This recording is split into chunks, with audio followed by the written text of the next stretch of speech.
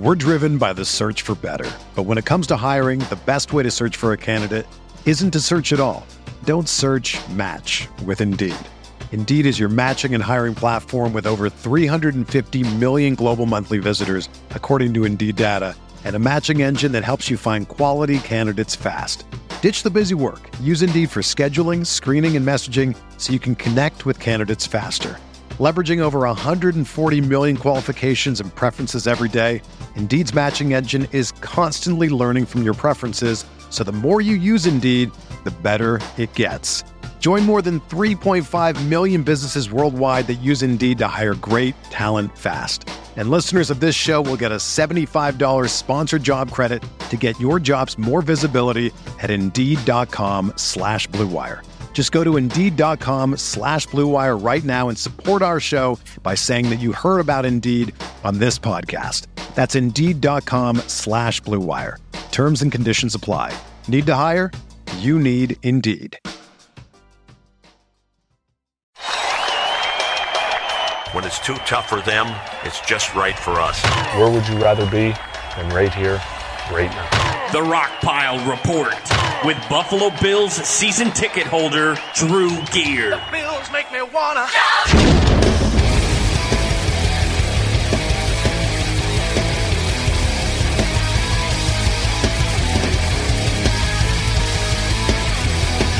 McCoy out of the eyes, slicing his way into the end zone. Touchdown Bills, it's back to McCoy. LaShawn McCoy down inside the 25.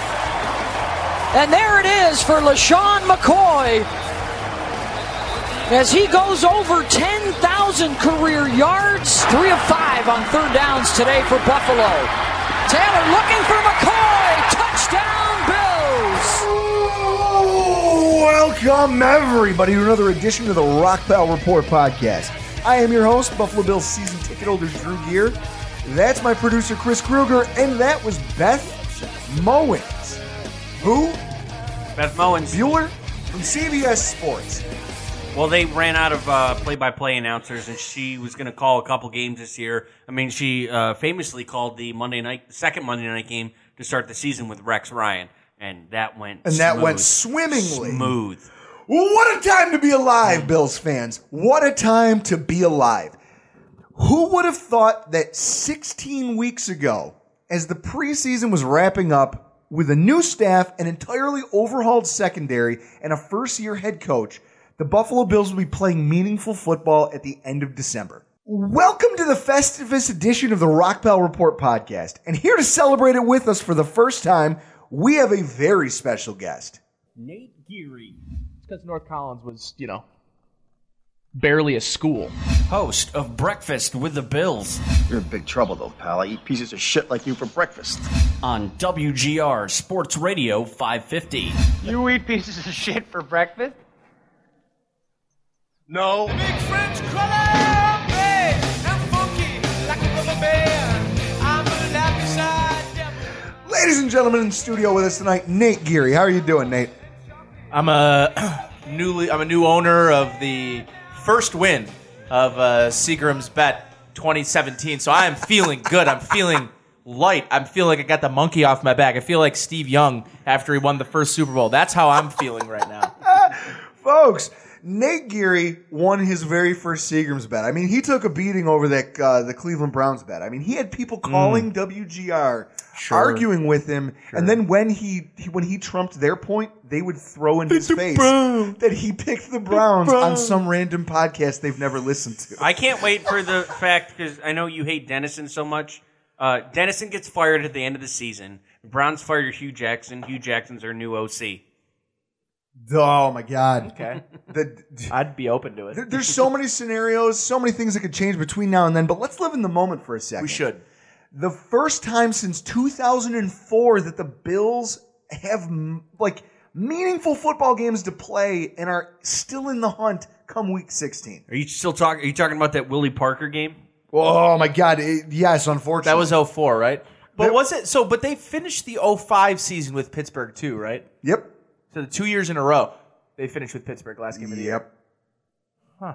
Strange how that works. That's why I always get the years mixed up about the 04, the 05, because I was there at the 04 game when I was younger, and it was a very traumatic experience for me as a very impressionable teenager. Like that's a very impressionable time of my age as a Bills fan, and that was haunting. I walked back to the car with my dad, and we were parked in one of the private lots behind Louis'. Mm-hmm. Like right before Louis, right before like that little Galleria thing over there. Mm-hmm. So we're like up there, and I'm just like, Dad, I want to cry, but this is a moment where I'm like learning to be a man, and I'm not going to cry about the Bills any longer.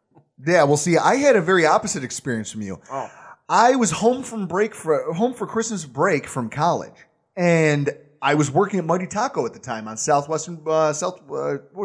Avenue in Hamburg, New York. Wow, I probably got food from you before. So I was working the drive-through window. Oh, I definitely got food The from you. Bills game ended, and I was beside myself, but I still had to go to work.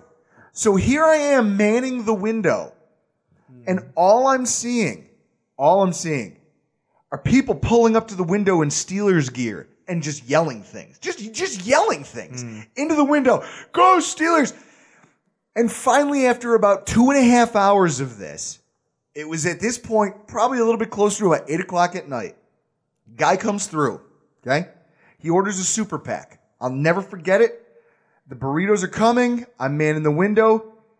He goes to hand me his money, and as he does it, he's not even wearing a jersey. He just yells, "Go Steelers, fuck the Bills." And I took the entire super pack and kind of like a David and Goliath sling motion, swung it through the window of his car at him and then closed the window and stormed off. I didn't take his money. I didn't care. I went to my boss. I go, "You can fire me if you want to." That happened. That's a thing.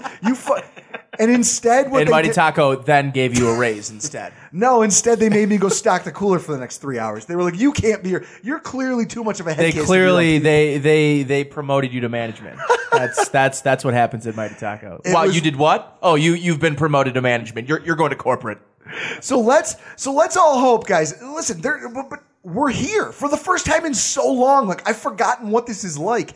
Even the anxiety, I love it. I've got none. I've got zero anxiety. I'm cherishing this anxiety that's growing. Inside. I'm dead inside. There is no feeling. I'm like the Grinch, like where like the little bit of a heart's left, and like I want to like tap on it just to see if it's still there. But there's no Bills heart left. It's just it's a shrunken Bills symbol. There's no red thing going through the middle. That's gone. Well, let's hope that this just week the can bare change. naked buffalo. Let's hope that this week can change things for you, much like the Grinch. Folks, let's get right into it. I mean, happy Festivus to everybody. Sure. This is going to be one hell of a night. First and foremost, cheers to Festivus. Woo! Cheers for the And rest of us. the Bills news update.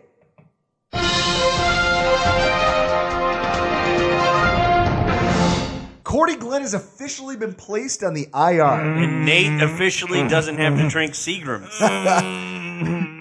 In a move, he sounds like Sling Blade, folks. In a move that feels like it should have happened forever ago, the Bills have placed offensive tackle Cordy Glenn on IR, ending his 2017 season.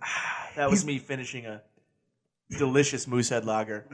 He finishes the year having played 6 games with 5 starts, the entire time battling foot and ankle issues that really kind of took hold in training camp. I mean, it had been a thing since the onset of the season. I've got another Seagram's bet after you're done here. So now, the host of the Bills and Beers podcast, Lars, has continually blown me up and tried to beat me up on social media ever since the trade deadline because he's convinced that the Bills somehow screwed up by not trading Glenn away in the middle of the season.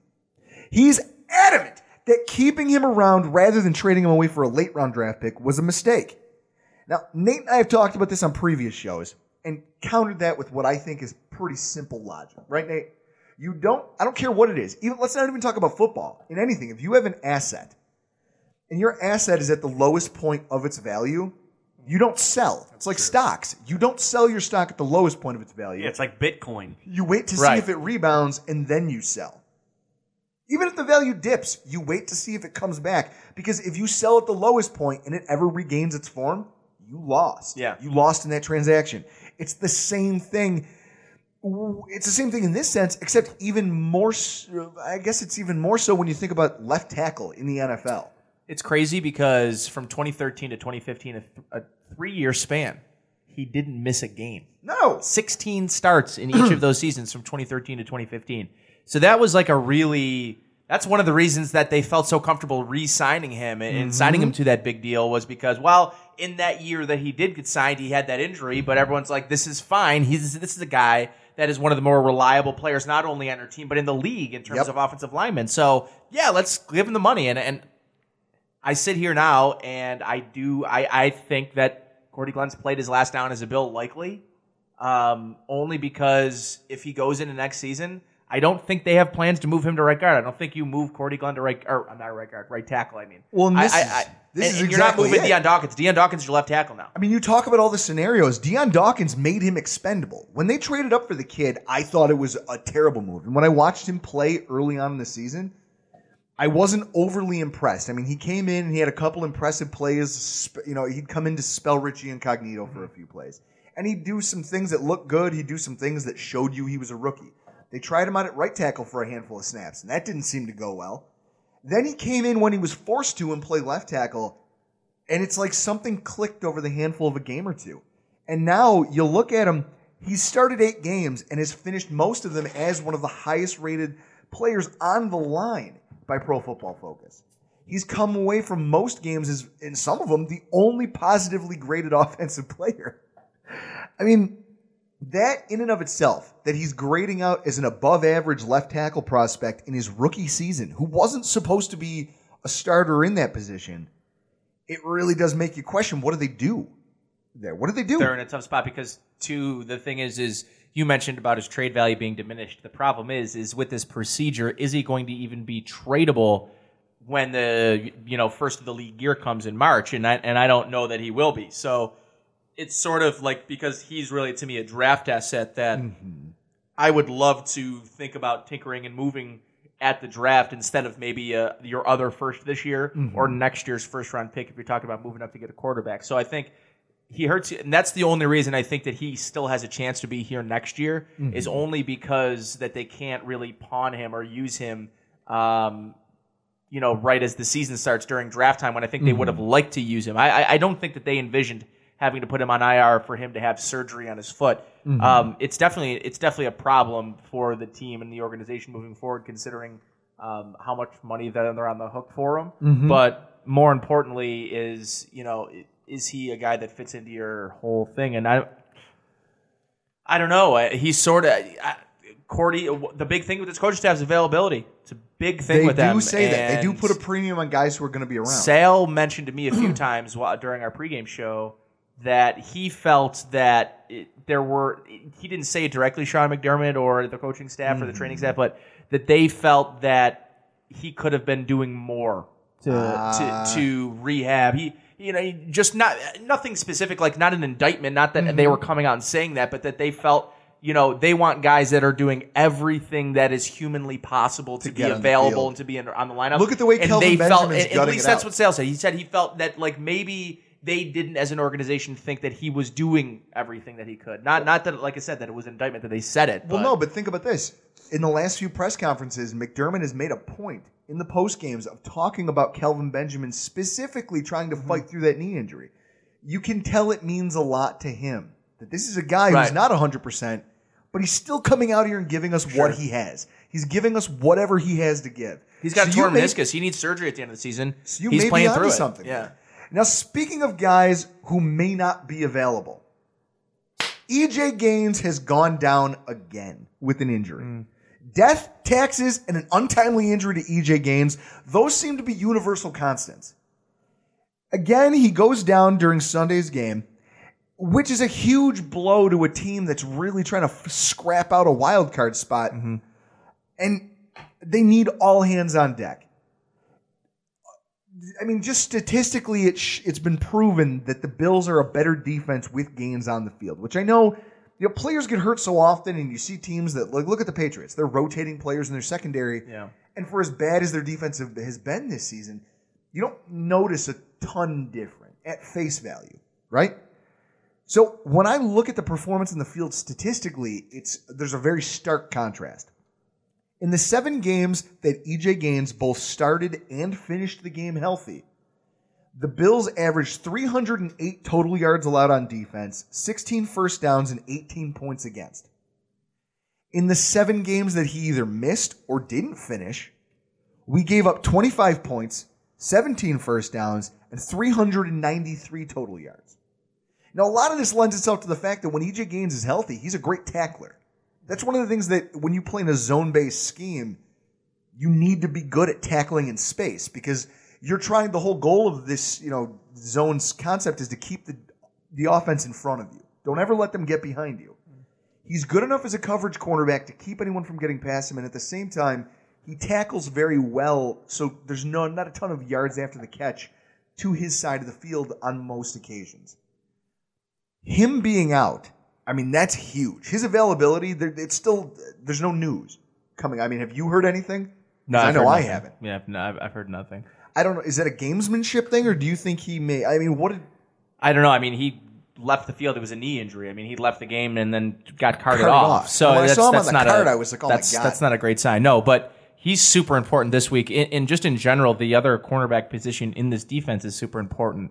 They need a reliable player outside of Tre'Davious White, and considering, me and my roommate got into this argument yesterday about how do you what do you do with the quarterback position, because it means so much about how they restock their roster next year. And a corner, and you talk about all these other positions that they could really use another good starting player at. And you're like, man, how can you trade the assets that you acquired this year to move up? Because you know what it's going to take to get up high enough to get the guy that it'd be worth doing it for, And so you get to a place where you're like, man, it's just like, these guys are improving. It's just all this stuff. And then you come back to the point where you don't want to trade your assets because you want to use them for a position like cornerback if EJ Gaines, because again, is a free agent at the end of the year. And even if they were to bring him back, again, he's there 50% of the time. And that's... So that changes the price tag that you put on a guy like that. Sure, absolutely does. So they could get him at a better value, but at the same time, you're going to have to invest in his backup because his backup's going to have to be capable as well. I think this is one of the bigger storylines heading into the New England game that no one's really talking about, but they need to be.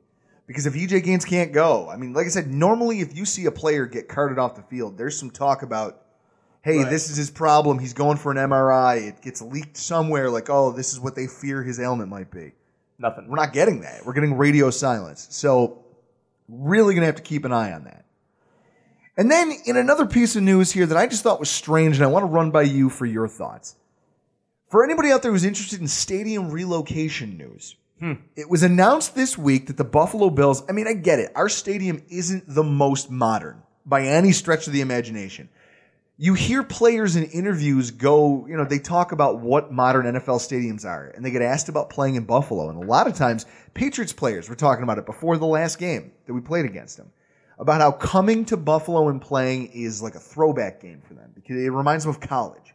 Because it's a no-frills kind of a stadium. Right. You get the game day experience and not much else. You're right. Whereas the modern stadium, you look at what they just There's azales in it, like you can get your diamonds while you're at halftime. Deadspin.com refers to the Mercedes-Benz Dome down in Atlanta as Megatron's butthole because it's supposed to shutter open like a camera and then close, and it hasn't worked out that way. Obviously they've had a lot of problems. That stadium also cost $1.6 billion. There's a private steakhouse. There's a public steakhouse. There's a strip mall built into the stadium. Yeah, and the Zales. We here in Buffalo can't sustain that. So it's kind of put it up in the air as far as what are they going to do about the stadium issue. Well, this week it was announced that the Bills are going to, on Terry Pagula's dime, renovate the luxury boxes. Now, if I'm wrong, stop me. Why would you, as an owner of a football team who has any inkling to build a new football stadium at any point in the next couple of years, soak another couple $100,000 into one that's going to get bulldozed? Well, it was a couple million, right? He said $100 million, actually. A couple million? I think it was a $126 million project. My God. I think, don't quote me, quote unquote, but I think it was a $126 million project. I think I read. But 126 million. I think the team is probably making good money. I would think, based on season ticket sales, based on revenue sharing in the NFL. Like they're probably doing pretty well. 126 million compared to the couple billion that Terry Pagula is worth. That's like for us, like that's like shelling out maybe like $500. Seriously, I mean, it really is. Like for like a normal person, 126 million. You're like, wow. I hope I make that in my lifetime because I'll be super, super rich. Terry Pagula is like, that's a weekend in Boca Raton. So now this is my question though. Do you put that money? Because I know everyone's talking about, in the next couple of years they're going to start this, they're going to start that. And there's a lot of speculation online about where the new stadium's going to go. I don't think you make this move if you're in any hurry whatsoever to build a new stadium. I mean, think about it. That's 126 million that could go towards a new stadium. See, I feel I didn't read the specifics about it. I can't remember. I can't remember if it's his own money or if it's the money. Oh no, it's his money. Well, no, what I'm saying though is it's probably money that he's made. Oh, I'm sure. You know what I'm saying? Like through the bill. So it's not really like this is some crazy expenditure for him. I don't know. I think they need, in the meantime, listen, any stadium happening is going to be 2026, 2025. Like, this is a stadium that needs attention now to get them through to whenever it is that they're going to decide, yes, we're building a stadium, which might not be till 2020, 2021. Well, and that was going to be my point, is that when you talk about what went on in Atlanta just now, because it's the most recent new build for a stadium, it ran almost $6 million over budget, and it took an extra 7 months to complete. That's a problem. That's a problem. And here in Buffalo, we're not going to try to build anything as fancy as what they have done in Atlanta. No, and there's going to be so much discussion about do you build because my dad always makes this case too when we're talking about building a new stadium. It's like, but you're not going to get a bowl game here. You're not going to get something that makes it worthwhile to come where you're going to build the stadium and you're going to have all of a sudden you're going to have concerts in it. You're going to have, like, that's the thing is, what else are you going to use a football stadium other than 8 times a year, plus a couple of preseason games? Maybe you get a basketball game, but those are events that don't really make money. And that's very true. The one thing that does make me, help me sleep at night when it comes to this entire issue is knowing that Terry Pagula, just the way he's been so far as an owner, the way he acts, the way he talks, the things that he says and the things that he backs up, he's a spender. Sure. I don't see him coming into this project of a new stadium with a willingness to try and gouge the local taxpayers, because you wouldn't have bought a football team. I don't agree with publicly funded stadiums. No, so God bless Terry Pagula for not being that guy. And I guess my heart goes out to all of those cities who just got getting screwed over by a whole group of scumbags. Yeah. Well, there's a guy. There's a guy that I used to work with, Davis. Who my cold is catching up. Who with thinks me. that when it comes to a new stadium, we need what Atlanta has or Dallas. Yeah, we're not. Our city's personality does not. Not only that, is not. I don't go to the malls that we have. Not only that, right? I avoid not these only malls that, like the there's plague. like stores are closing everywhere. Nobody wants malls anymore. No. But the point is too, and to that, it's like these teams, they're so damn greedy. The idea that we have to spend money for a stadium like one of those. Mm-hmm. No. We can't get corporate. We don't have enough business here, corporate sponsorship to get those big luxury suites. Just give us what Cleveland has as a stadium, as what Pittsburgh has as a stadium. Yes, something Heinz outdoor. Field is actually the model that could work here in Buffalo, because it's not the fanciest stadium on earth, but they've done such a nice job developing the area around it. They've got statue gardens. They've got all kinds of stuff around it. And then they get tours. People pay to walk. I paid like a jerk. I was hungover. My friends were at the Rivers Casino gambling. And I went back to the room because I said, well, I'm not walking this 1.5 miles to the casino without a drink in my hand because this sucks. I'm hungover. And as I'm walking, the guy is standing there selling tickets. $15 for a tour. There's $15 or $20. I was like, you know what? This is worth it. I'll take a walk. See, and what I'm saying is, you get a new stadium, you give UB New Era Field, let them take New Era Field over. Maybe we get a little UB football going too for that. For the 2 for the price of 1. You are such a homer. It's disgusting, but I love it. No, you know me. So speaking of being a homer, we're going to switch gears here because we got to talk about this game. Week 15 recap. The Buffalo Bills 24, Miami Dolphins 16. Right. Oh, statistics of the game. Tyrod Taylor, 17 to 29, 58%, 224 yards, 42 rushing, 2 sacks, 2 total touchdowns, a 94.6 QBR. Jay Cutler, 28 to 49, 57%, 274, 3 sacks, 3 interceptions, 47.5 QBR. The Buffalo passing attack. First half, 165 yards and a touchdown. Second half, 59 yards, 0 touchdowns. Buffalo, 7 of 15 on third down, good for 47%. LaShawn McCoy, 50 yards, 2.5 per tote, 1 touchdown, 4 catches, 46 yards, and another touchdown. And Sharice Wright, 1 interception and 1 fumble recovery. On the same play. It's incredible. It was just one of the craziest plays that I've ever seen. Do you get double fantasy points? You have the interception. I don't know. Then you fumble said interception, and then somehow you get it back. I don't understand. Yeah. Didn't he fumble because he ran into his own guy? Yeah. I think so. I wonder if you That's get so double Billsy. points. This is a question I need Hey, answered. our Twitter followers out there, tweet us and let us know if anyone who Double points? anybody who was smart enough to play the Bills defense this past week, let us know if you got double points for both the pick and the fumble after he fumbled it. Guys, I got to start this off with the vibe around the stadium.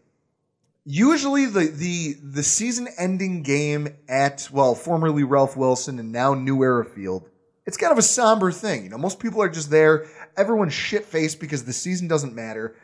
We're not actually in the hunt anymore. It's kind of a throwaway game. So usually there's a ton of drunk people, everyone's belligerent, and by halftime everyone's gone home. Yeah. Completely different on Sunday, and I loved every second of it. I mean, the weather was agreeable. I mean, just to give you guys it wasn't frightful. It wasn't awful. Now, from a tailgating perspective, I got there before sunup, as I usually do, and there was no wind, which was awesome. Setting up the tailgate, getting everything together, everyone's playing drinking games, we're all hanging out, we're having a good time. My dumbass friend, I want to tell this story on the air. Hopefully, James, you're listening. My friend, James Potter, literally now 0-3 against my propane-fueled Mr. Heater. This time at the expense of his new ski pants. What? What an idiot. Oh, what a loser. Every single year like clockwork. The guy can't stay away from this thing. One year he set his jeans on fire. Like literally had his feet in front of it for so long that his jeans started to smolder. This year he just ran straight into the heater after it had been running for like an hour and a half. Brand new ski pants. Burned a hole straight through him to his jeans and melted to his leg. Like, you've been a fan of the Buffalo Bills, Gary. You drink a bit. Couple 2-3. How many times have you burned yourself on a propane heater? 0 times. Absolutely. As has most other adults. So, guys, can we all raise our glasses and cheers to James's ignorance? Dilly dilly. For the first time all seasons, the away fans that got sat next to me were cool. Literally the first time it's happened all year. So, you know what? It's weird. So, a lot of my former college teammates that I'm friends with that are from Rochester/Syracuse, Dolphins fans. Really? And all of us were kind of like this big group of friends. Like 4 of my friends were Dolphins fans. And like have grown up Dolphins fans. That's awesome. I'll tell you, the funniest moment of the entire day from a crowd perspective came from the Dolphins fan wearing the Tannehill jersey standing next to me. After the second interception, the Sharice Wright pick, and then the subsequent fumble recovery. Now, this guy had been quiet for hours, and I'm sure he was drunk because he was slurring his words a little bit. Went on out of nowhere once the crowd had quieted down and just got done. We're celebrating his awesome turnover. There's a buzz in the stands, and then it gets quiet, and this guy just comes unglued on a 2-minute stream of consciousness rant about the Miami Dolphins. He drunkenly tried to fight his jersey off so he could put it on inside out. And he's just yelling. He goes, the Dolphins! He cursed out Jay Cutler for a solid 45 seconds using some of the funniest phrasing I've ever heard. They're just statements I didn't even know were insults until he said them the way he did. And then at the end of it, our usher comes over to be like, dude, are you going to be okay? He looks at the usher. He looks down at his beer. He looks back at the usher and goes, nothing's ever going to be okay. Nothing's okay. They made the playoffs last year. Fuck them. They don't even know. They don't know what's not okay and okay. And I moved down a row. I moved down a row to go sit next to him for a second. I just put my arm around him and I was like, buddy, if anybody understands where you are. I know your struggle, brother. I know the kind of headspace you're in right now. Yeah, I know the struggle of missing the playoffs for 1 year in a row. Yeah.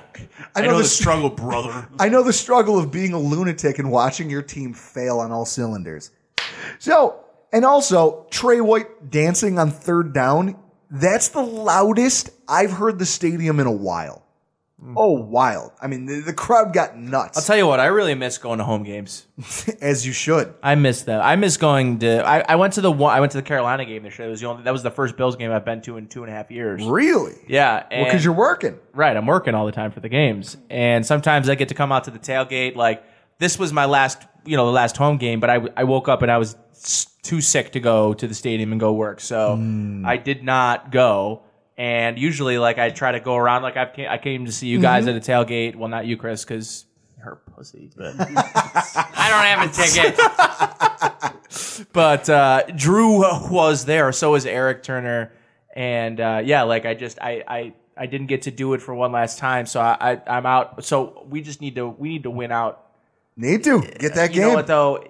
I wish the division was still at grabs. I wish that the Patriots would have rightfully lost on Monday night, like they should have. Oh man, we've got a Sunday night. Or no, it was Sunday afternoon. That's weird. We've got right. I thought that game should have been flexed. Weird. Yeah. But the thing, I guess, I'm just looking at it. The crowd was amazing, and that's why I go. That's why I do. I was reminded on Sunday because there was a couple games there. The Saints game, the Saints game that I left in the third quarter. Yeah. And I was I was ready to fight everybody who was looking at me cross-eyed. There's something about being in the stadium for a game like that just washes it away. I don't know what it is. I left that game disappointed that the season was over and that I wasn't going to get to stand there in my seat again for almost another year. Yeah, another 9 months. Now, as far as breaking down the game, I think the biggest story of the game is just Miami's inconsistency. Last week, we hosted Travis Wingfield. He does the Locked On Dolphins podcast. He writes for the Palm Beach Post. Almost. Joe Shad writes for the Palm Beach Post and uses his gifs and breakdowns on Twitter. So that's why you're an idiot. We hosted. That's why you're the producer and I'm the talent. You shut your mouth and push the buttons. We hosted Travis Wingfield last week, and we talked about, for as cocky as he felt coming off that win, I told him, this is the most inconsistent team in football. And I pointed to the fact that they're a team that can come from behind and win at the Jets one week, and then get shut out the very next week. And there's no middle ground. They're either a competent football team, or they don't even... The worst team in the league. They play like they don't belong in the NFL.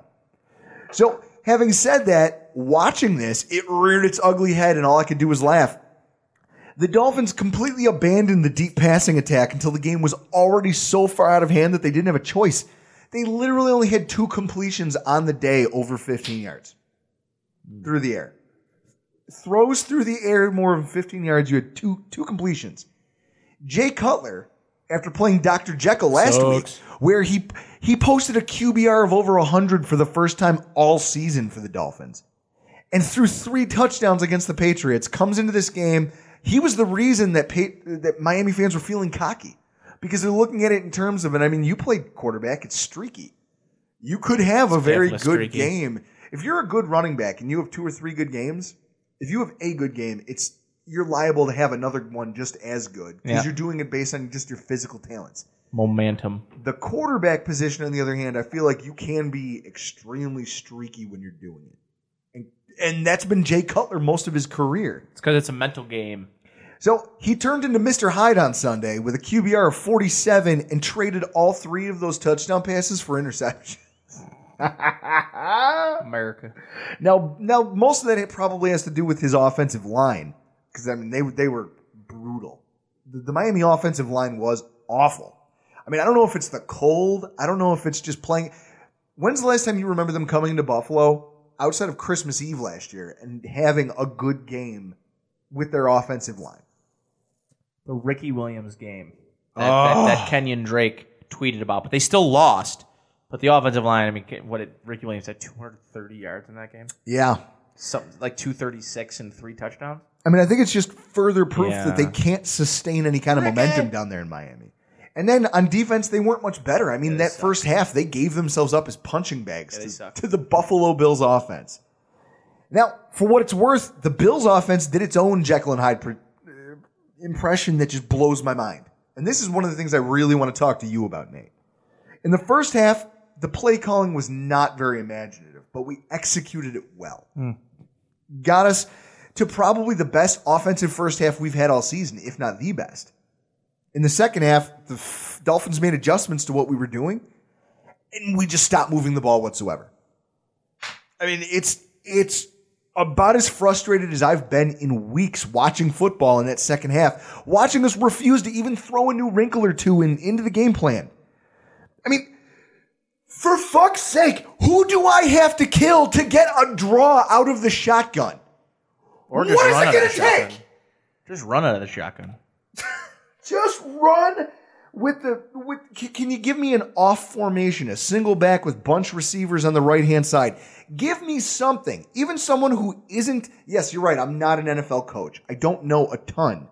But I know that if you continue to line up with traditional formations again and again and again, teams they'll make adjustments. And when they do, you need to be able to move past that or else you'll see what we saw in the second half.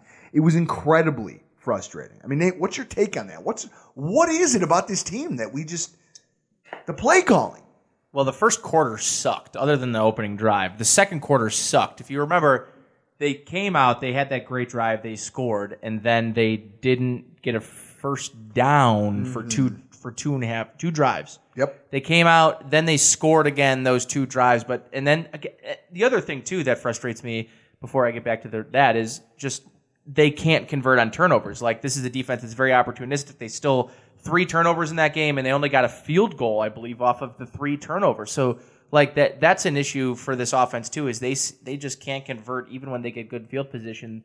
The first drive all season of 80+ yards on that first drive. Can we find out what Rick Dennison had to say about that from BuffaloBills.com? Chris, I know you're really the first play was different than they'd done the first play in any of one of the start of their games. They had done some safety pressures, but not on the first play. Usually been a little later, so they gave us that one. It was a little different. We were expecting a certain coverage. We didn't get it, but Tyrod was able to move along and move on. You script the first 15. Certainly, you don't do a third down. We had to convert some third downs. The guys did a great job of moving the chains and staying on the field. Then we were able to bounce around a little bit. There's a couple I skipped over and I had to come back to a little bit later, just based on the down and distance and the field position and where we were.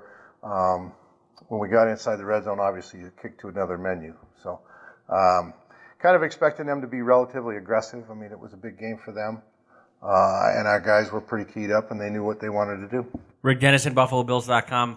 I don't know what he said about that, about the opening drive, how the Dolphins... Scripted. 15 scripted plays. I say it every week. I've said it for the past 3 weeks on Twitter. Every time they open up well, and everyone's like, oh, this looks like a brand new offense. And I'm like, nope, it's the same one. They have 15 scripted plays, and then once they get off the 15 scripted plays, it's like free-for-all hour, and they've got no organization. They've got no plan of attack. Thank you. Here's the thing. What frustrates me about the offense is they come out and they've got these scripted 15 plays, which everybody knows that when you go into a game plan, you script the first 15 plays to go up against the looks you assume you're going to get. You get those looks most of the time to start a game. Mm-hmm. You go up in those 15 plays, the Bills go 12 plays on their first drive, they score a touchdown. They don't go to the last 3. It's the first scripted 15 plays are for your first drive. So after that happens, and you look at what you saw in that game, is they have a great first drive. The second drive and third drive, they go 3 and out, and they've got nothing. And they've just got nothing to do offensively. And one of the things that I go back to is they become very predictable offensively and how they're you mentioned it, the personnel groupings. Yep. There's no exotic looks. They don't really motion. They don't really motion into better looks. Nope. Like they're very easy to defend. When they line up in shotgun, there's a better chance that they're going to throw the football. Yep. You know that. There's a 60-something% chance they're throwing the football. They don't run out of that formation. And it drives me crazy because last year we had so much success with it. And then we know that Taylor isn't great at the 3-step drop game from under center. So when they go under center, they're mostly running the football, but they've been trying to throw the football more from him, and it doesn't work. No. It doesn't. And that's where they get into the 3 and outs, is because they're putting him under center on first down. You can play action out of it because you're getting him deep enough off the line of scrimmage, but when you're taking 3-step drops from under center with Tyrod Taylor, that's part of a lot of people's gripes with him about being a franchise quarterback, is he can't take 3-step drops and be a precision passer or be a timing passer.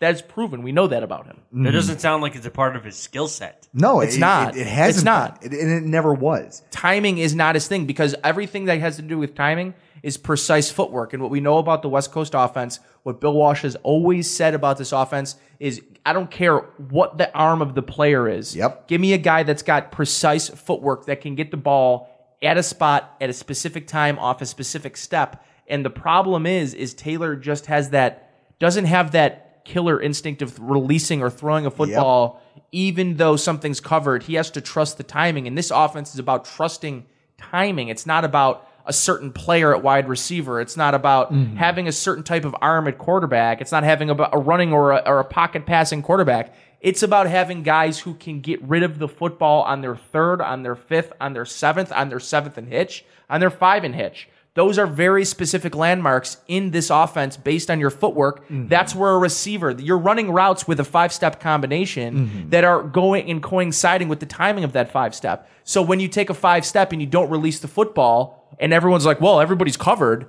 Well, that's because you're supposed to get rid of the ball at a specific time at a specific place, and he isn't doing that. No, he can't. And that's been my beef with him all season. But hey, this show isn't all negative. I don't want you guys to say, hey, listen, we That's the Buffalo News. We won the game.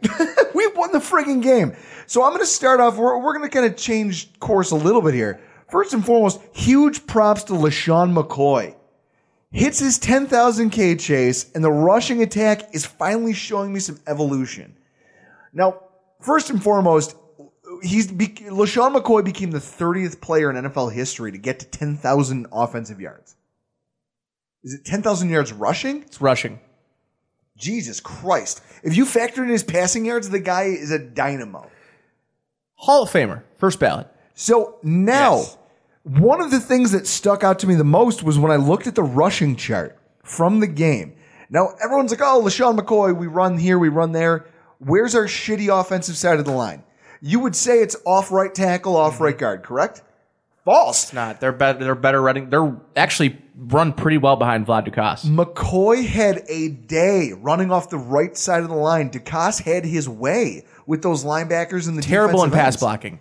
Pretty competent run blocker. And he made hay behind him. In fact, the only running back, the only runner to have success off left tackle on our team was Tyrod Taylor. And I mean, I'm sure that's just because he surprised the defense once they were already engaged in another play.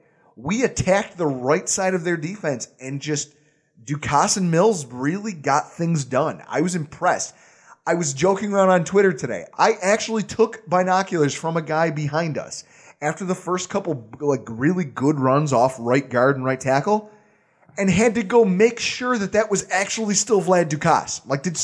Is it him? He's a good run blocker. Did they put in Groy? Did they put in so terrible pass blocker? God awful.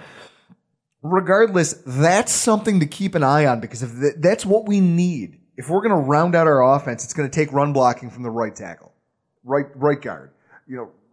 Mills hasn't really been that big of an issue either. No, his injury I thought was going to be huge. He's been mostly invisible, which is good. That's absolutely good. And then the front seven. The front seven iced this entire game by itself. I mean, yes, the secondary made some plays, but Some up and down performances by our linebacking core and defensive line over the course of the season. They had a hell of a game. I mean, according to Rob Quinn of BillsWire.com, 12 different players recorded a quarterback hit or assisted a tackle for a loss. 12 of those players were part of the front seven. 10 of those players. The defensive line and linebackers combined for 29 of the team's 49 tackles. And the game plan of the Dolphins, when I rewatched the condensed version of the game and you look at it and you just try to speed through it because I couldn't listen to that woman call the game. So I put it on fast forward, but I'm watching. More often than not, they were targeting our linebackers on the edges. You know, you could tell they were trying to exploit. When Miami played New England last week, they moved Kenyon Drake around and tried to get him in one-on-one matchups with linebackers. Tried to get him to the edge of the defense with speed, a little bit of open space, get him the football. We took that away. We didn't give it to him. They tried, and they took 32 passing attempts within 10 yards of the line of scrimmage. They played right into what they wanted to do with the zone. Exactly. Yeah. And that's the thing. When you're playing a zone, but so I don't even know if it's coaching, but when you're going up against a team that you know plays a ton of zone, the one thing you don't want to do is throw shallow directly into them when they're tackling well. Well, what do we know about the Bills? We know that they're a team that can play well when they're in front. They're not a team that can play from behind. So they're a difficult team to beat when, I don't want to say when they have the lead, but they don't play well offensively. Defensively, they're built defensively to play with a lead. Mm-hmm. They're built to put teams in 3rd and 7 situations, 3rd and long situations, and give themselves an opportunity to turn the ball over. But what they're not really equipped to do, like I mentioned, I don't know. It's so difficult because you want to say that this is a team that plays well from in front, but they really don't because you saw what the offense did when they were playing in front. But that's the model. You got to get some turnovers, and more than likely, you have to get a quarterback who isn't going to take a shot against your defense because you have two very, very, very, very good safeties. Very good safeties. Well, and that's just it. Our safety play has been outstanding, and it's really kind of allowed our front seven to just focus on what's in front of it. The defensive line kept Miami, like I said, their offensive line was a sieve. Some of it was their underachievement. Some of it was just our guys going out there and executing. Cutler was under pressure the entire day with our defensive ends and linebackers. He had to recover his own fumbles on 2 different occasions. Otherwise, that 3-turnover job could have been a 5-turnover job. And in the rushing attack, the Dolphins had 100 yards in total, but only got 2.2 yards per carry up the middle. Now, this is a defense that doesn't have Marcel Darius, and yet they're still making those types of plays, and they dominated at the point of attack in the middle of the defense. I was impressed, considering how many games teams with dynamic running backs have really gotten after us in the middle of our defense. I mean, it was impressive to see. God bless these guys for fighting it out, having an impressive showing going into a must-win football game. So that brings us to this week's Hero and Zero. First and foremost, the zero of the game, that's defensive tackle Adolphus Washington. You folks fell on your face. You get an F- in my book. Adolphus, I was just starting to like you. I don't know what the fuck you're doing. In a game where a lot of things went right for us on defense, to know that Washington was solely responsible for the biggest fuck up of the entire day, which directly led to the only touchdown Miami scored, sticks out like a sore thumb. I mean, he single-handedly provided Miami with that touchdown in a move that was, childish, stupid. I mean, there's a million different... Foolish, stupid. Yeah, there's a lot of buzzwords. Classless is one of them that I come up with, which isn't something that I'm not used to seeing that from Buffalo Bills players. I'm not. He not only got his ass chewed by McDermott on the sideline, but Kyle Williams also read him the riot act on the sideline over the play, and then spoke to reporters about it after the game. Loved it. I know one thing. We're off the field on 4th down, and to have a penalty there, I honestly don't know what it is. But at that point in the game, we're off the field on 4th and 1. They've got to kick another field goal. That's dumb football, no matter what happened or what the penalty was. I don't care if they talk ugly about your mother. Handle it after the game. Right there, you walk away, you get off the field. That's a big, crucial point in the game. They get the ball inside the 20. We hold them to the field goal. That's a win for us. So, right there, we have to be smarter, and we're going to have to learn from that moving forward. Kyle Williams, BuffaloBills.com, post-game interview. I mean, hopefully Kyle Williams' words get through to this kid because he has improved as this season has gone on in this scheme. And but if you think about it, who he was drafted by, the kind of role that they envisioned for him when he was drafted versus what he's doing here, he's not a lock to remain on this roster depending on what happens in free agency in the draft. So hopefully he gets his shit together, and hopefully this is a one-time thing out of the guy. Now, on the flip side of the ball, hero of the game has to be running back LaShawn McCoy. I'm the greatest man in the world. Woo! He scored 2 of our touchdowns. He is the offense. He's the motor that makes things run. Good at football. He is very good at the game of football. Good at football. There's nothing else. How much more can I say about the guy? I mean, he's been our hero of the week probably 4 or 5 times this year.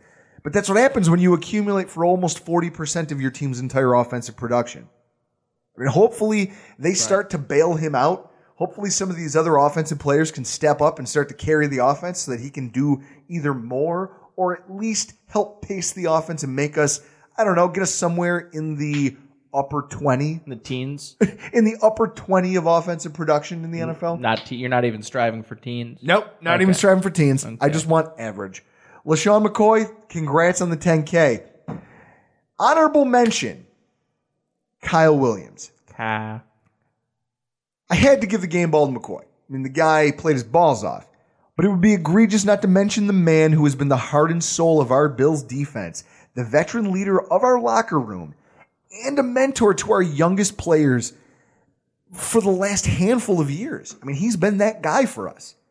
His contract is up after this season, and there are no guarantees that he'll return in 2018. He has been one of the most professional, likable players to wear a Bills uniform in my lifetime. I can say that. He was an under-the-radar prospect who went in the 5th round of the draft coming out of LSU. No one expected anything from him when he came here. But he has become a physical manifestation of what I'd like to think being a Buffalo Bills player is about. And being a Bills fan. Being a player who embraces the fan base, the culture here. He's it. He once told Jim Rome, when he was asked why he re-signed with Buffalo instead of testing free agency, said, well, I'm like an old hound dog. If you scratch me behind the ears, I'll stay under the porch. That's my fucking guy. I know. I've been debating ever since Darius left what jersey I was going to buy. Ragland.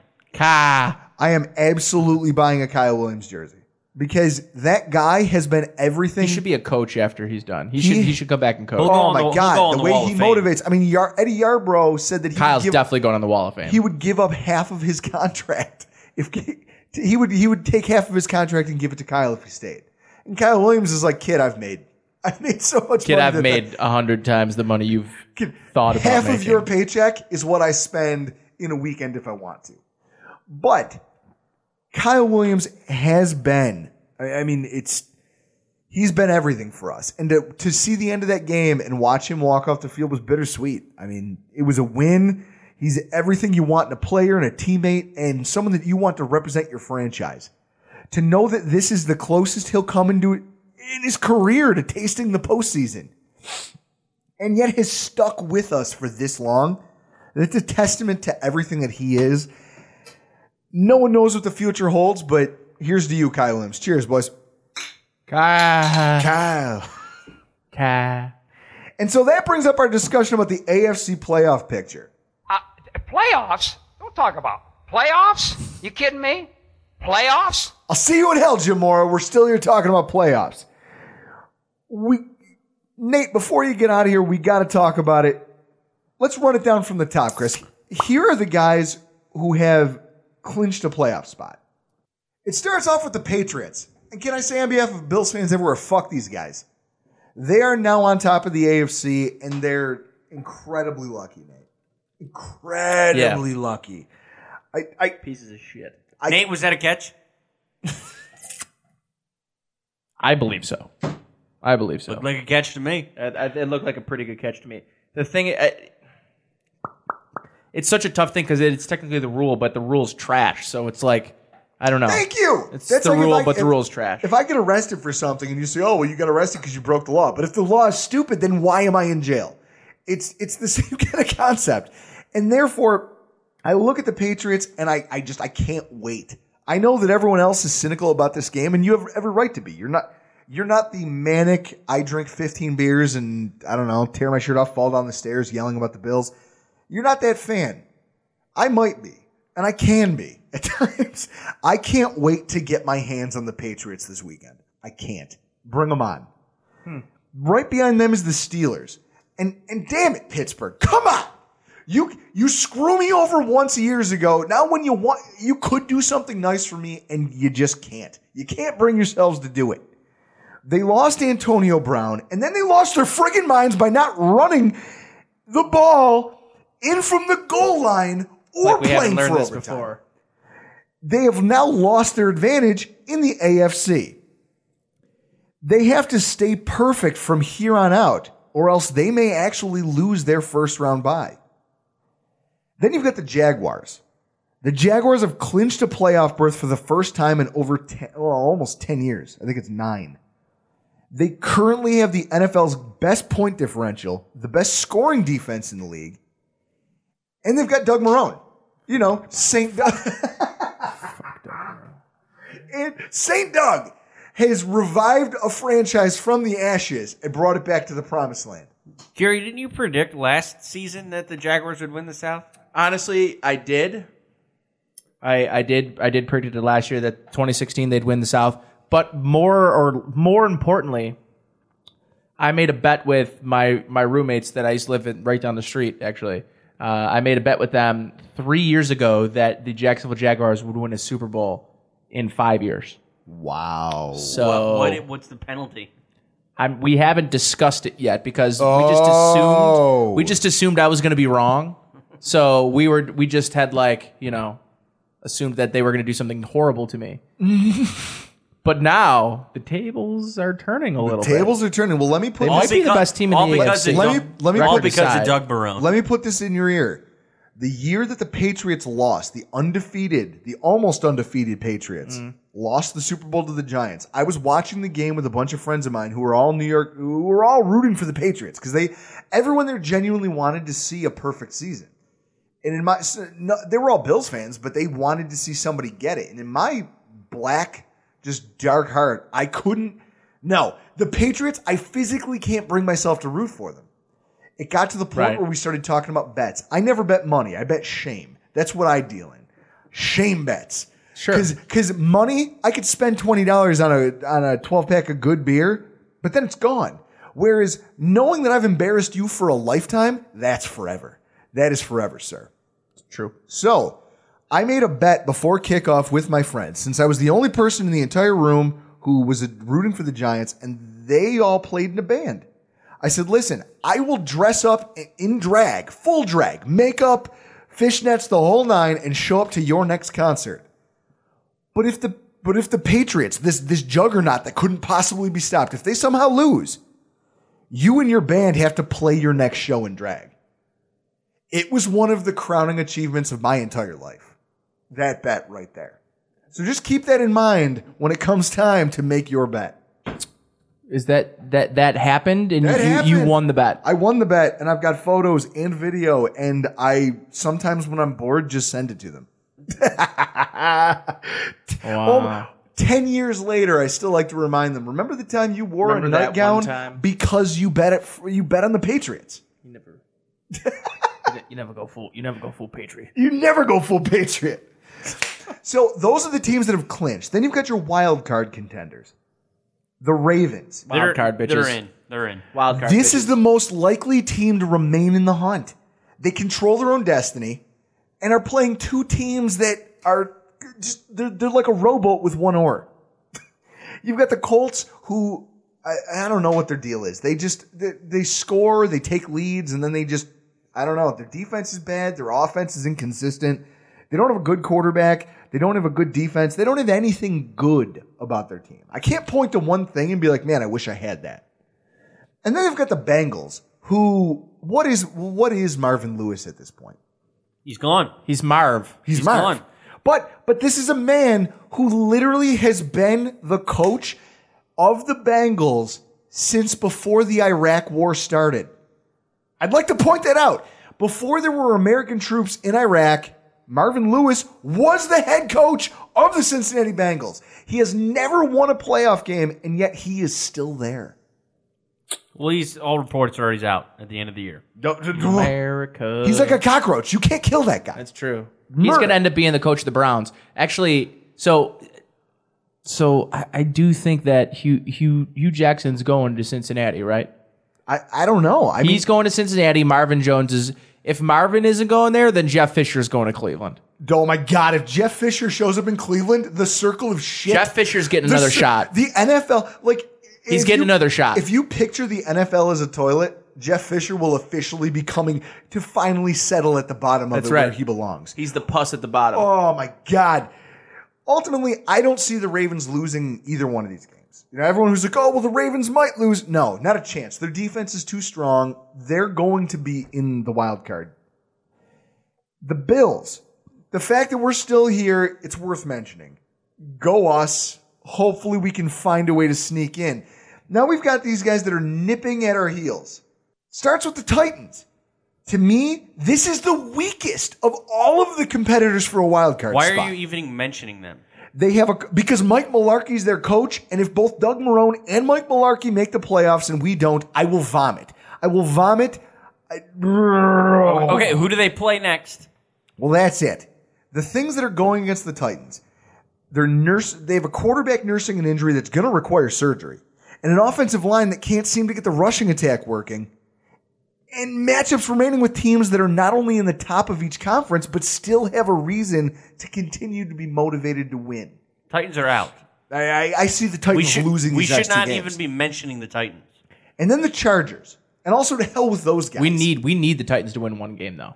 The midseason winning streak from the Chargers came out of nowhere and was completely keyed by their defense. But that defense fell on its face against the Chiefs this last week. They also lost their best. They lost their best interior linebacker in Denzel Perryman, who is probably done for the year. So now you've got a run defense that wasn't great before that's going to get worse. You have a team that the defense has been the thing that has kept them in, not the offense. But it's going to take the offense to win these next two games. They're going up against Oakland and New Jersey, teams that, New Jersey, the New York Jets. Hey, so you're right, New Jersey. The way the New York Jets played the Saints, I was dumbfounded. When I saw that. I'm not putting any fucking faith in the Jets. Okay, so the Jets. So you assume that the Chargers are going to win out, correct? Yes. All right. So then, what is your scenario here? You as a professional radio guy. Got to get a three-way tie. What's the best case scenario for you here over the next 2 weeks? The best case scenario is the Bills go 10-6 and nobody cares about any fucking tiebreakers. But that's probably not going to happen. They're probably going to have to worry about tiebreakers. So what you can't have happen is have the Bills and the Chargers be going up in a tiebreaker because the Chargers will win because they beat the Bills if they're the same record. So what you need to happen is you need either that Charger team to lose a game, which I don't think is going to happen, or you need the Titans to lose one of the next two games but win one, knowing that you'll have a three-way tie at 9-7, and the winner will be the Bills because they have the tiebreaker amongst those three. That's what you need to happen. There are other scenarios that could happen, but to me, the Ravens are in. The Ravens aren't losing, so the Ravens are in, and I think that likely the Chargers win both their games. So you can dispel all of this by winning two games. I don't think they can beat the Patriots. And Miami's a toss-up in Miami. So it's just tough, but I think if one thing you could do is you can beat Miami and you can get to 9-7, I think there's a better scenario for the Bills to likely lose or to win that game, go 9-7 and miss the playoffs, just based on everything else that's going around. And honestly, you wanted almost the Titans to beat San Francisco, even though you really didn't. I didn't. I wanted San Francisco to win that game. I was cheering as the kick went through the uprights, and then I was jeering. I didn't know what I was doing. I saw the article about if they had lost that game and not this, it's like, oh Jesus Christ, come on, seriously, if they had won this, Jimmy game, Garoppolo is going to be a Hall of Famer. Fucking write it down. Write it down on your phone, Chris. Jimmy G's a Hall of Famer. All I know is that the Bills are still alive in this playoff race, which is absurd to me because a couple weeks ago I said I wasn't going to talk about the playoffs anymore. Well, and yet here we are. Yeah, folks, that brings us to our Week 16 preview. Now, you circle these two games on your calendar every single year. Generally speaking, aside from an emotional standpoint, you normally don't have a lot to play for. But this week, we have probably the most meaningful matchup we've had in a long time with them. The Buffalo Bills versus the New England Patriots, Part 2. People call it the Boston accent. It's not an accent. It's a whole city of people saying most words wrong. Dante Scarnecchia is a fantastic offensive line coach. We all know that. But, he's working miracles with that kid.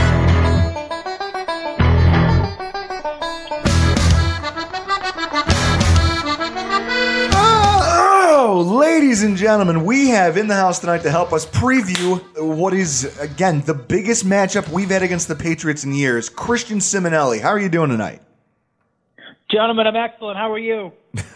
I've been better. I'm feeling a little under the weather. We're kind of losing my voice here. We're gonna plow through. Yeah, we're fantastic. And right. First question to you is, that was a catch, right? By the rule as it's written in today's NFL, it is not a catch. But by your eyeballs, that was a catch. By my eyeballs and everybody else's eyeballs on the planet, that's a catch. It's irritating to me that you have like a running back that can run with the ball and dive for the end zone, but as soon as he breaks the plane, it's a touchdown. But for a receiver who catches it at the goal line and reaches it across the plane for a touchdown, and then the ground causes the ball to be jarred loose. I don't get this rule. It needs to be eliminated, just like the Patriots need to be eliminated from the NFL. Now, in our previous segment, I made note of something here, and I want to run it by you because I want to get, since you seem like a reasonable Patriots fan, I need to get your take on this. I understand the catch rule as it's written. Obviously that game against the Steelers was huge for you guys, and it was probably the best game of the entire day televised anywhere. I don't know why it wasn't flexed into Sunday Night Football, because if more people, that could have been a game that you could put on a pedestal and say, look, my game is still pretty awesome. From start to finish, it was the most exciting game of the day. Having said that, I'm going through the numbers, and I'm looking at different articles, and I'm kind of just reading up on this week's action. And I stumble across this article by the Post-Gazette that points out on 3 separate occasions now this season, the Patriots have benefited from different catch/no-catch touchdown calls to end football games.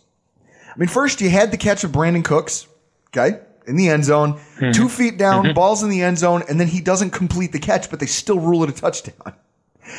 Then you've got the Jets game with the fumble out of the touchdown that should have been, that turned into a fumble out of the end zone, and the Patriots get the ball back. And now there's this. And in each one of them, the rule was applied differently.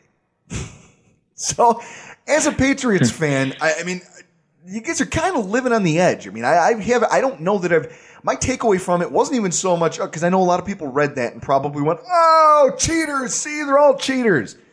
No, instead, in my head, what I thought was, I don't know that I've seen a Patriots team that had that many games come down to one pivotal call at the end of a football game like this. Being a fan, how does that make you feel, knowing that this is when it comes to wins and losses for you guys this season, there's been a lot more games than normal where your balls are close to the bandsaw. Yeah, I just think that it just chalks up to be one of those years. They have years like that, but in particular this year, I think it's really been focused on because, like you said, there's no consistency to the calls at all. And add to that, the defense, the past 3 weeks has really taken a step back after what we thought they made for the previous 2 months, that they made leaps, that they made progress.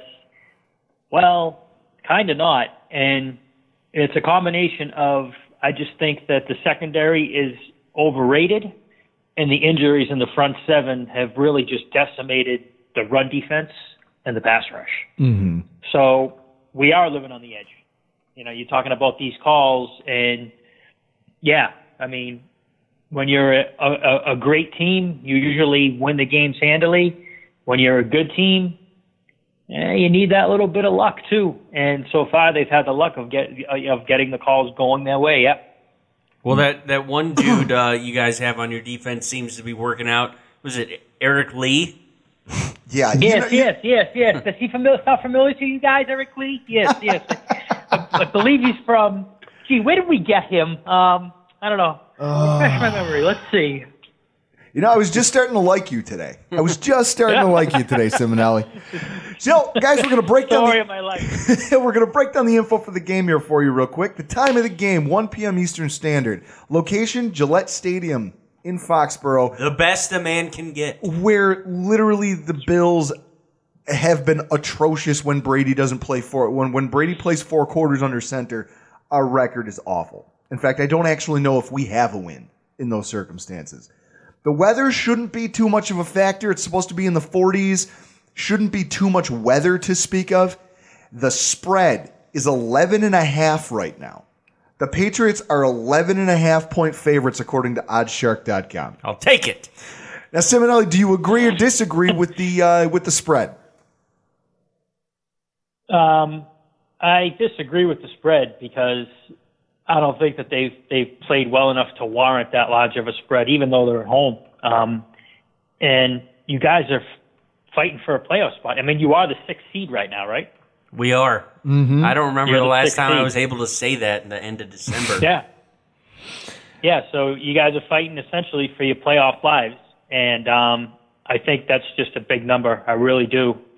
And with the exception of Gronk, really the past 3 weeks, well, you can't count Gronk the week before because he was suspended, but the offense just hasn't looked great at all. Well, and that's actually, it's funny you mentioned that because that's where my offensive preview for the night is going to start. I mean, literally, you're a friggin' mind reader.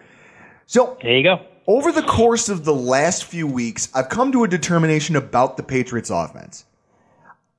Gronkowski is the engine that makes your offense run, not Tom Brady this season. When I'm taking a look at what it is you guys are doing, and you know, perfect example, in last Sunday's game, you have Gronkowski go, he accounted for 135 of yards in the second half.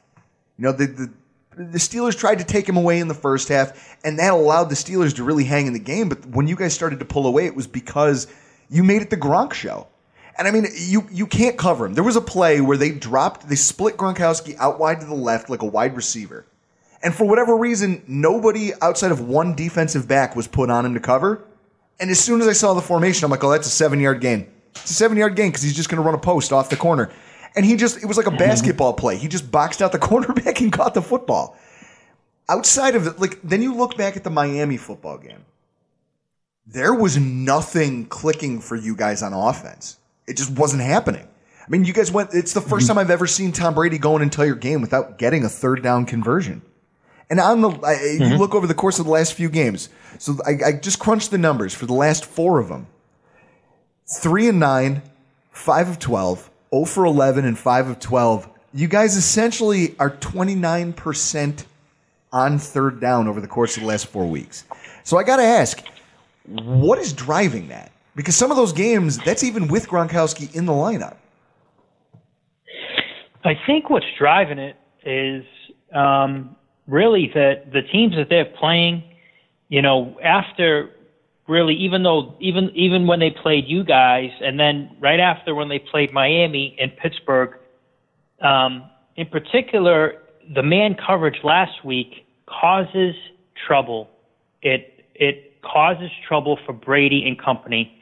The reason this team got Brandon Cooks was to beat man coverage. We read all off season. Patriots fans read all off season how Bill Belichick, it wasn't lost on him that they were down 28-3 and that they had trouble beating man coverage against Atlanta and they needed a guy to beat man coverage. Well, they got that guy, and he really hasn't done that.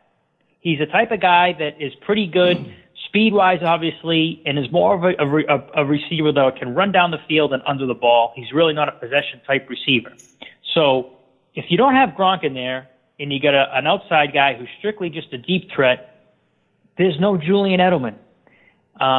There's no second tight end. You've been sending the backs out more and more every week. They don't have the pass catchers to beat man coverage. That's the difference. See, now to me, I mean, it's crazy to me when I'm looking at these numbers and I see, you've got all of these running backs who, through the halfway part of the season, when your team really started to find, you guys got into a groove there for a while. You guys were really kind of surging, even if the games were a little bit closer than you're accustomed to. Mm-hmm. But a lot of that was the running backs. I mean, but you had this two-headed attack with Lewis. You threw White in there occasionally, but it was Burkhead and Lewis who were really kind of pacing your offense. And I feel like even that teams have figured out how to at least give some coverage to the receivers while taking away those running back threats. Well, didn't Burkhead get injured? And now Burkhead's hurt too. I mean, to your point about injuries, I mean, I think that these injuries, the NFL season's a war of attrition, and you guys have really, for the first time in I think a couple of years now, have really been just decimated by injuries to this point in the season. This is how our playoff hopes end. Because if Burkhead doesn't go, then Mike Gillislee is just going to destroy us. I wouldn't count on that. I haven't seen that guy in like 2 months. I don't know where. I don't even know if he's in the building over there. He doesn't even dress for games. The injuries this year, they have 10 guys on IR. Last year they had 4. Yeah, and I mean, and you guys came into the year with a lot. You guys came into the year with a lot of injuries. Now I'm looking at this, and maybe you can shed a little light on this, because usually we give the weekly injury report, but right now there's really no information available. So I don't know, from your sources, from what you know about the Patriots, from what you read every day, I'm just looking at team information, and I'm looking at what you guys have going on. Kyle Van Noy. Kyle Van Noy he didn't play, missed 2 games in a row. It's up in the air. He's listed as questionable. Chris Hogan is again listed as questionable, which is the only thing because he was active for a game there, wasn't he? And then he went back on the shelf. And then Brandon King, one of your depth cornerbacks, another guy who's questionable, and Alan Branch. He sat out last game. Out of these 4 questionable guys, who do you think would make the biggest impact for you guys if they were able to make it back to the game? Good question. Right now, I would say the one guy would be Van Noy, because the linebackers are just putrid. They don't only have backups playing, they have like backup special teamers starting on this team. Trevor Riley, Landon Roberts. These guys suck. David Harris is 157 years old. So they really need linebackers, and because we lost Hightower, and now you're without Van Noy. I thought Van Noy was going to go last week. Surprised that he didn't. Alan Branch pretty much was out, and I don't think he's going to be coming back anytime soon. That's the word. And Chris Hogan was the mystery to me. I didn't understand how he played against Miami, and then they benched him for the Pittsburgh game. Seems like they might have rushed him back, maybe. Probably, most likely, that was the case. Brandon King, I guess if there's a spot where they could afford to lose somebody, the deepest part of the team is really the secondary and the running back positions.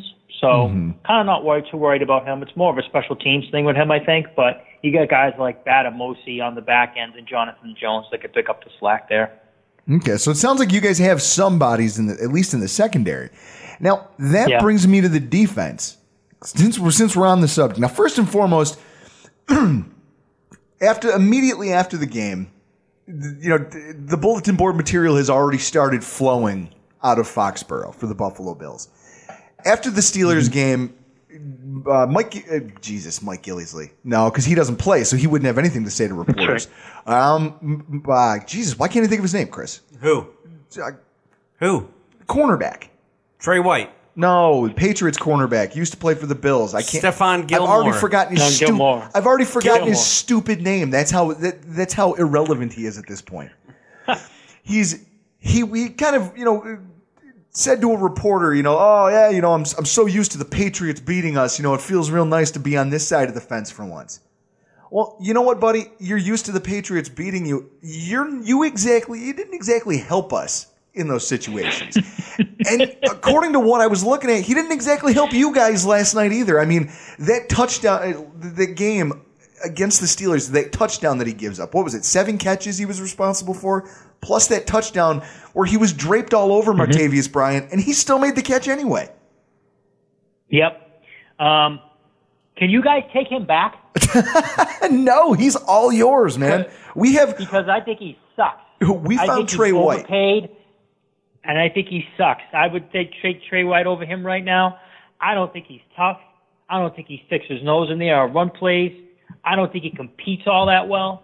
I think he's an overpaid stiff. No, and I take 100 Malcolm Butlers over him before I would take him ever again and pay him that money. Well, I think very disappointing. I think his work ethic and personality go hand in hand. Because when he got, I don't think we knew each other when he was drafted. Mm-hmm. But watching the draft, I think, when was he drafted? Like 11? 2010. 2010. I remember being at Hudson Grill in Atlanta, watching him get selected and watching him walk to the podium. And I'm like, this guy's not happy that he got drafted by Buffalo. I don't even care about being happy. Mm-hmm. The guy doesn't play with any enthusiasm. He doesn't play with any motor. He has, everyone. He doesn't look like he has enthusiasm anyway, regardless of on the football field. I mean, I guess that's one of the biggest mysteries to me is that going into an offseason where you've had Malcolm Butler, who has been your best cornerback for the last few years, they chose to instead go out and pay Stephon Gilmore and bring him in free agency. And maybe Billy thought he saw something in the guy that he could work with, that he could bring something out in him. But if you were to ask Bills fans, when we saw that contract, we were dumbfounded. And it's like, do they know that this guy has alligator arms? Did they watch the tape when when plays are run at him and he's either not where he should be, over pursues, or just dives at their legs instead of taking a ball carrier head on? I'm sure you've watched it at least a dozen times this season. Oh, we saw it early on in the season, and really a whole lot hasn't. It's not as bad as it was in the beginning of the season, but he hasn't done anything to make me to justify. All right, he's legit. Like, that's a number one corner. Put him on this guy. Shut him down. That's it. Forget it. He gets seems like he gets very confused, and he really gets caught up on crossing routes. It seems like. Like he gets totally screwed and left up. And yeah, it was a mystery to a bunch of us why they didn't go ahead and sign Malcolm to the extension. Bill puts a value on a player, and he very rarely moves off that value. So he's got a value assigned to Butler, and he obviously thought that Gilmore was the better player, and he went out and gave him a boatload of money. I'm sure that doesn't bode well for you guys. I'm taking a look at your numbers. Now, coming into this game, you even mentioned earlier when you were saying you thought for a minute there that your defense was maybe kind of finding its way. You had some really successful games in that. You put together a couple nice performances. But at this point in the season, with the Bills coming to town, you guys are 23rd ranked when it comes to third down conversions. You're the 23rd best defense. You have the 7th most penalty yards accepted against you, which is crazy because Buffalo is 30th. I mean, our discipline has been real good on the back end. You guys, especially Gilmore, it seems like Gilmore commits a lot of penalties for you guys. And then the 3rd most yards per play allowed in the NFL. Now, I know that injuries have to be a factor in that. Obviously, you don't have Donta Hightower. You've lost. Your linebacking core has been decimated. You traded for a guy and then got rid of him because he wasn't the answer in, what was it, Cassius Marsh? Take your pick. Coney Ely, Cassius Marsh. Yeah, there's a list this year. I forgot all about Coney Ely. So I guess with the Bills coming to town, you guys are the big bad Patriots. Is there any concern in your guys' end that this game is going, this game may not go the 11.5 point blowout direction that Vegas seems to think it will? One player, his name, LaShawn McCoy, okay? This run defense is awful right now. Awful. If I was an opposing team, I would run to the outside of this defense every single play. They can't stop it. They have no defensive ends. The linebackers stink. And with the exception of Butler and McCourty, maybe Chung, there's really no good tacklers that are going to come up and, make their presence felt. Well, I just think that McCoy could have a field day against this run defense. I really do. Well, Drew, do you think Dennison's going to do that? You know what? If there's anything I'll give our bum of an offensive coordinator credit for, it's that when he does try to rush, he does a lot of it. A lot of the play designs that he comes up with are meant to try to get McCoy out in space. He at least understands that. Mm-hmm. For everything else that he sucks at, he at least knows that you got to get this guy's the ball in his hands in space. It sounds an awful lot like that's the Achilles heel of your defense. I mean, I'm looking at it here. Just looking at the stats from the last game, and the last time you guys played a premium running back, you guys played Le'Veon Bell on Sunday. Outside, off the ends, and off of tackle, I'm looking at the numbers right now. I mean, Le'Veon Bell had 38 yards off right end. 33 of them came off left tackle. I mean, it really does kind of back up what you're saying. When they get to the edge of the defense, it's on your safeties to make those tackles because your linebackers aren't getting to them. Yep. So I guess if I've got a couple questions here that I can ask for all of our listeners. So if you were to put yourself in a team, now knowing what you know about your team, we understand how we'd attack you in the passing game with your defense. When it comes to your offense, I mean, I think it sounds pretty simple. Try to take away Gronkowski. Gronkowski is the most consistent weapon that your offense has. And obviously that's easier said than done because everybody understands that. So aside from Gronkowski, who do you foresee being your team's most valuable weapon on offense come Sunday? I guess the last question I have for you, just because I really want to know whether or not this is something that's crossed any Patriots fans' mind. Over the course of the last 3 games, you're talking about against the Steelers, you're talking about Tom Brady seems like and I mentioned it last week during our show, there's something wrong. I mean, Tom Brady he's just not getting the touchdowns that we're used to seeing out of him. I mean, he threw 1 touchdown against Miami. Mm-hmm. He had no touchdowns against the Buffalo Bills. I mean, that in and of itself was a shocker. And I mean, part of it's probably game plan related, but to hold Tom Brady to 0 touchdowns and then see that there's teams that are managing to hold him to 1 touchdown most of the time, 1 to 2. Mm-hmm. I mean, does that give you guys any concern as the season winds down? Yeah, it does, because typically Patriot teams play their best football in the month of December, and they're not. They're not playing well. In particular, Brady's not playing well. I tweeted the other night while watching the game. I was saying, this was in the third quarter. I said, on a day where the Patriots needed to be perfect, needed Brady to be perfect, he wasn't. Those came right after the interception that he threw. Mm-hmm. And I think if the defense is going to continue to play that way, he's going to need to play well. And, they were scoring mid-30s at the beginning of the season. Then they kind of leveled off into the low 20s. Then they kind of pumped back up again and started scoring in the 30s and 40s. And really after that Dolphins game, 23, 20, 27 last week, respectively, that's below, typically where they are. And I don't know if it's Brady's hand. I don't know if it's Brady's Achilles. Those are the 2 things that have sort of been on the injury report. And when he's come out, he kind of hasn't come out really, accurately. He's been throwing balls on the ground. He's been throwing balls high. So probably a little banged up too. But I think it's a combination of him being banged up and the defense is just playing well against him right now. They really have. Well, hopefully that continues on Sunday for our sake. I mean, you guys have already punched your ticket pretty much to a bye week.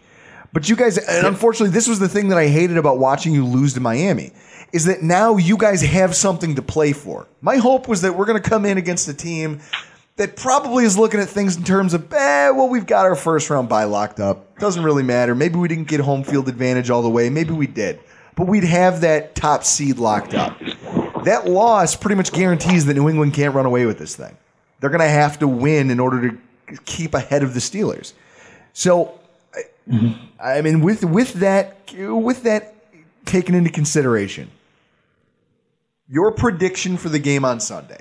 Like I said, you didn't seem to agree with the 11.5-point spread, so what do you think? Final score, why don't you give it to me? 24-20 Patriots. Be a close game. You're still calling the Patriots win, though, huh? Yep, at home. At home. They need the 2 games to get home field throughout.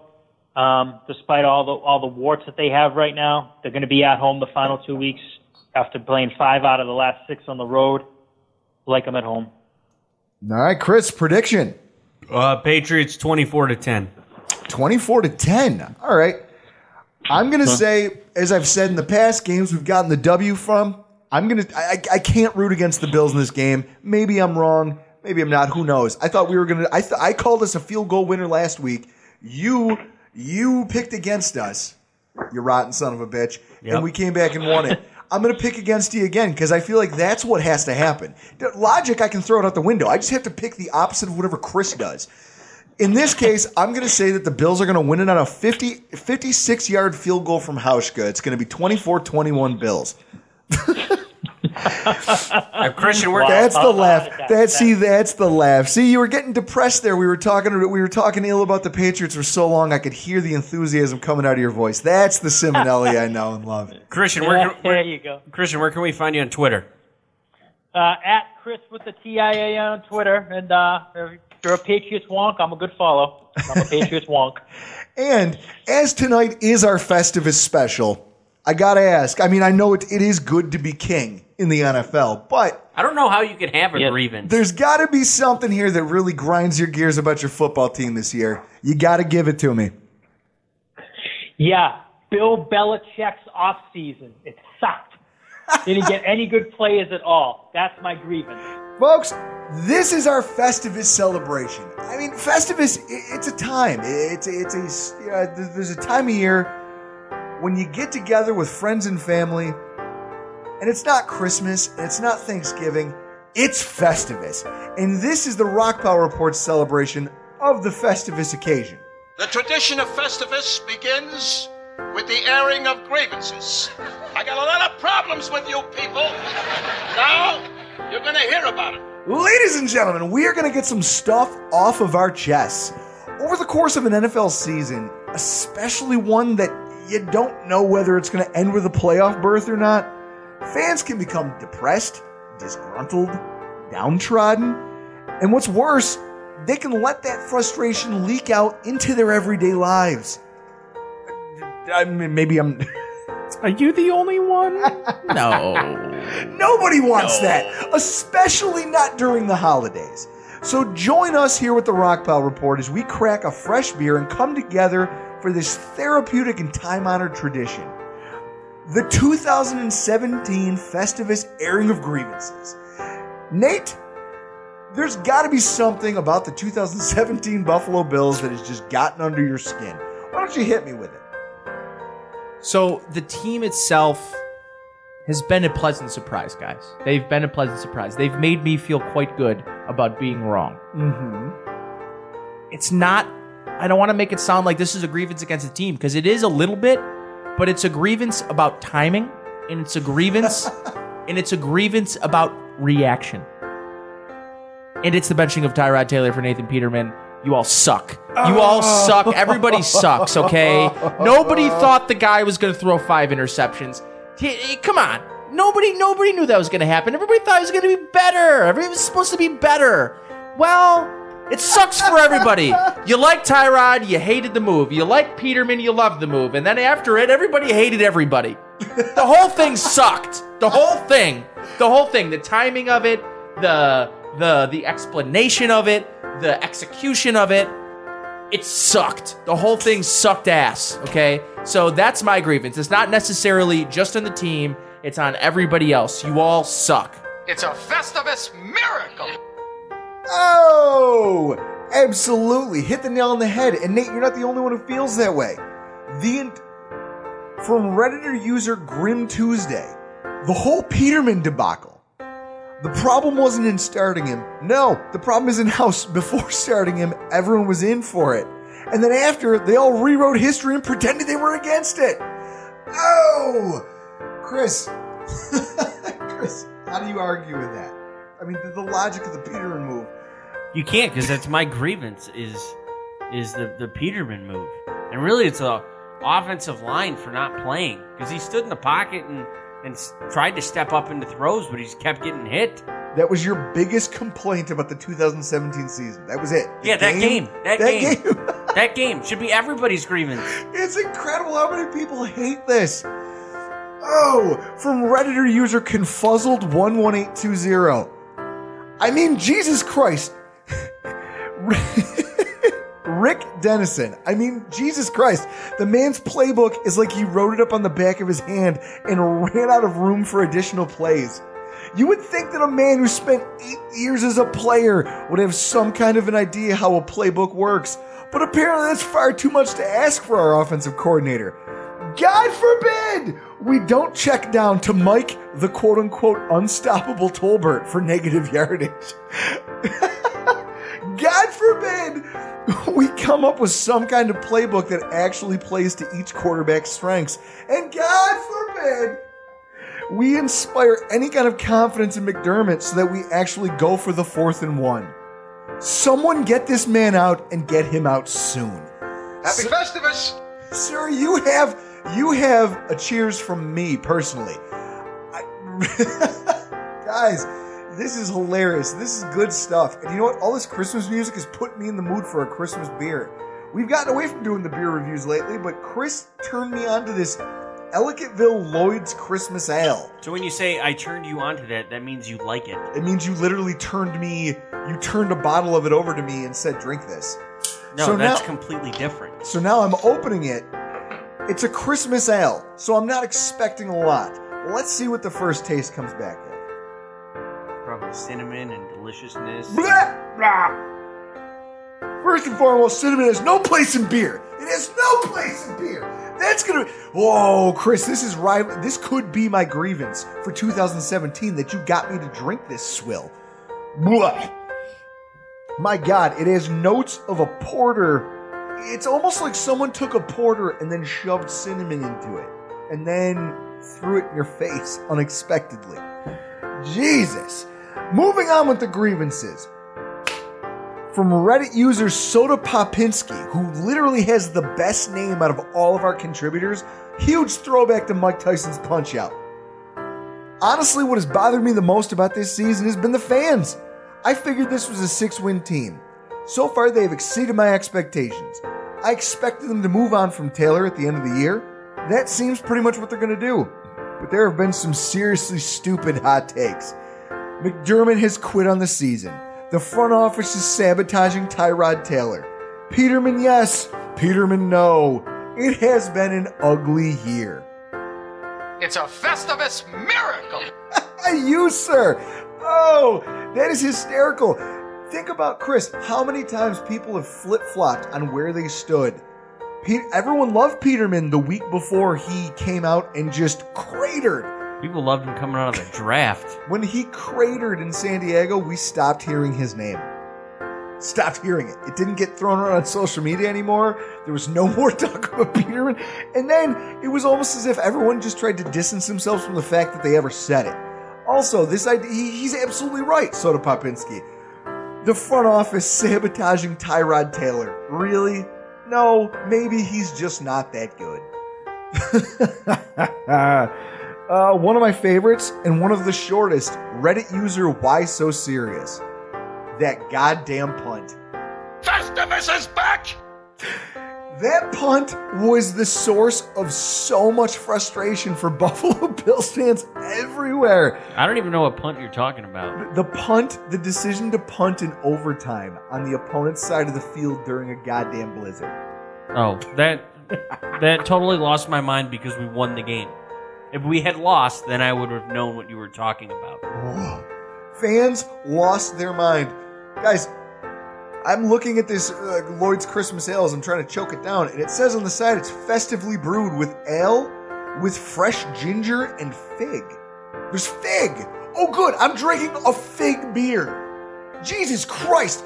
This isn't festive at all. Festivus is more festive than this goddamn beer. Oh. From friend of the show, Dr. Kyle Trimble. As an American, my failure to our great nation in losing the Rockpile Report Fantasy Football Championship to our British friend from across the pond, Alex Wormhall. That is my grievance with the year 2017 and the football season. That and the Depends Diaper Company for not delivering their adult diaper samples to Drew prior to his Wise Guys Reaper Wing Challenge. Kyle, thank you for thinking of me and my butthole in its time of need. I appreciate the thought. I appreciate, your fear that I might just shit myself over hot wings. And also, you very much did lose the Rockpile. Ladies and gentlemen, the Rockpile Report Fantasy Football League came to a close this last week.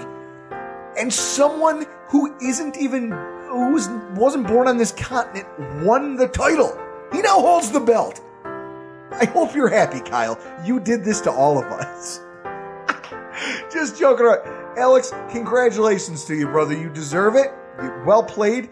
You beat me for a 12-pack and a 6-pack, and you got a 6-pack from Chris in the process. God bless you over there across the pond. Listener Eric Harris. His grievance is more of a quote, almost reads like a definition out of the dictionary. The process. A made-up term that can be used for good play, poor play, good coaching and bad coaching, good personnel decisions and bad personnel decisions. It's all bullshit.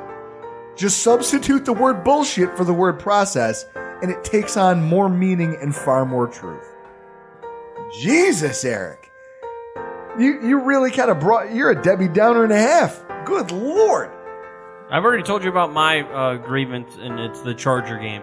Absolutely. Along with everyone else. Folks, here is my grievance for the 2017 season. If I had to pick one thing about the entire season that has ground my gears, I'm sure you know what it is. It has to be the fact that no one, to this point in the season, has tarred and feathered and then dragged on horseback out of town our offensive coordinator, Rick Dennison. The man is walking Ambien when it comes to offensive creativity. He makes me sick. Sicker than this fig beer that I'm trying to choke down over here, thanks to Chris. That's Lloyd's Christmas Ale from Ellicottville Brewing Company. This is the best Festivus ever! Folks, thank you so much for joining us for not only our show. This is one of for the last home game for everything that you guys do all year long to support the Rockpile Report podcast. Thank you so much. The fact that you guys take time out of your week to come listen to us, it's incredible. And I for one, couldn't be happier about it. And I appreciate the hell out of you guys. We have one more thing to tackle before we get out of here. Based on all the beer that we've drank throughout this episode, we're in the 290s. So that means Reed Ferguson, long snapper of the Buffalo Bills. Your prediction of 280 is dead in the water. The Beer Watch countdown. Yes. Reed, you're out. In the words of Kenny Powers, you're fucking out. Mike Crow, you think you're all high and mighty? You beat 2 hurricanes? You can't beat Hurricane Moosehead! You're out, Mike. You're out. Your 285. prediction is done. Lastly, my mother, Donna Kruger, 288. Nope. Smoked it. Obviously, she doesn't know how much her son loves alcohol. Folks, this Ellicottville Brewing Company, they make a lot of great beers. For the love of Christ, don't ever try this Lloyd's Christmas Ale.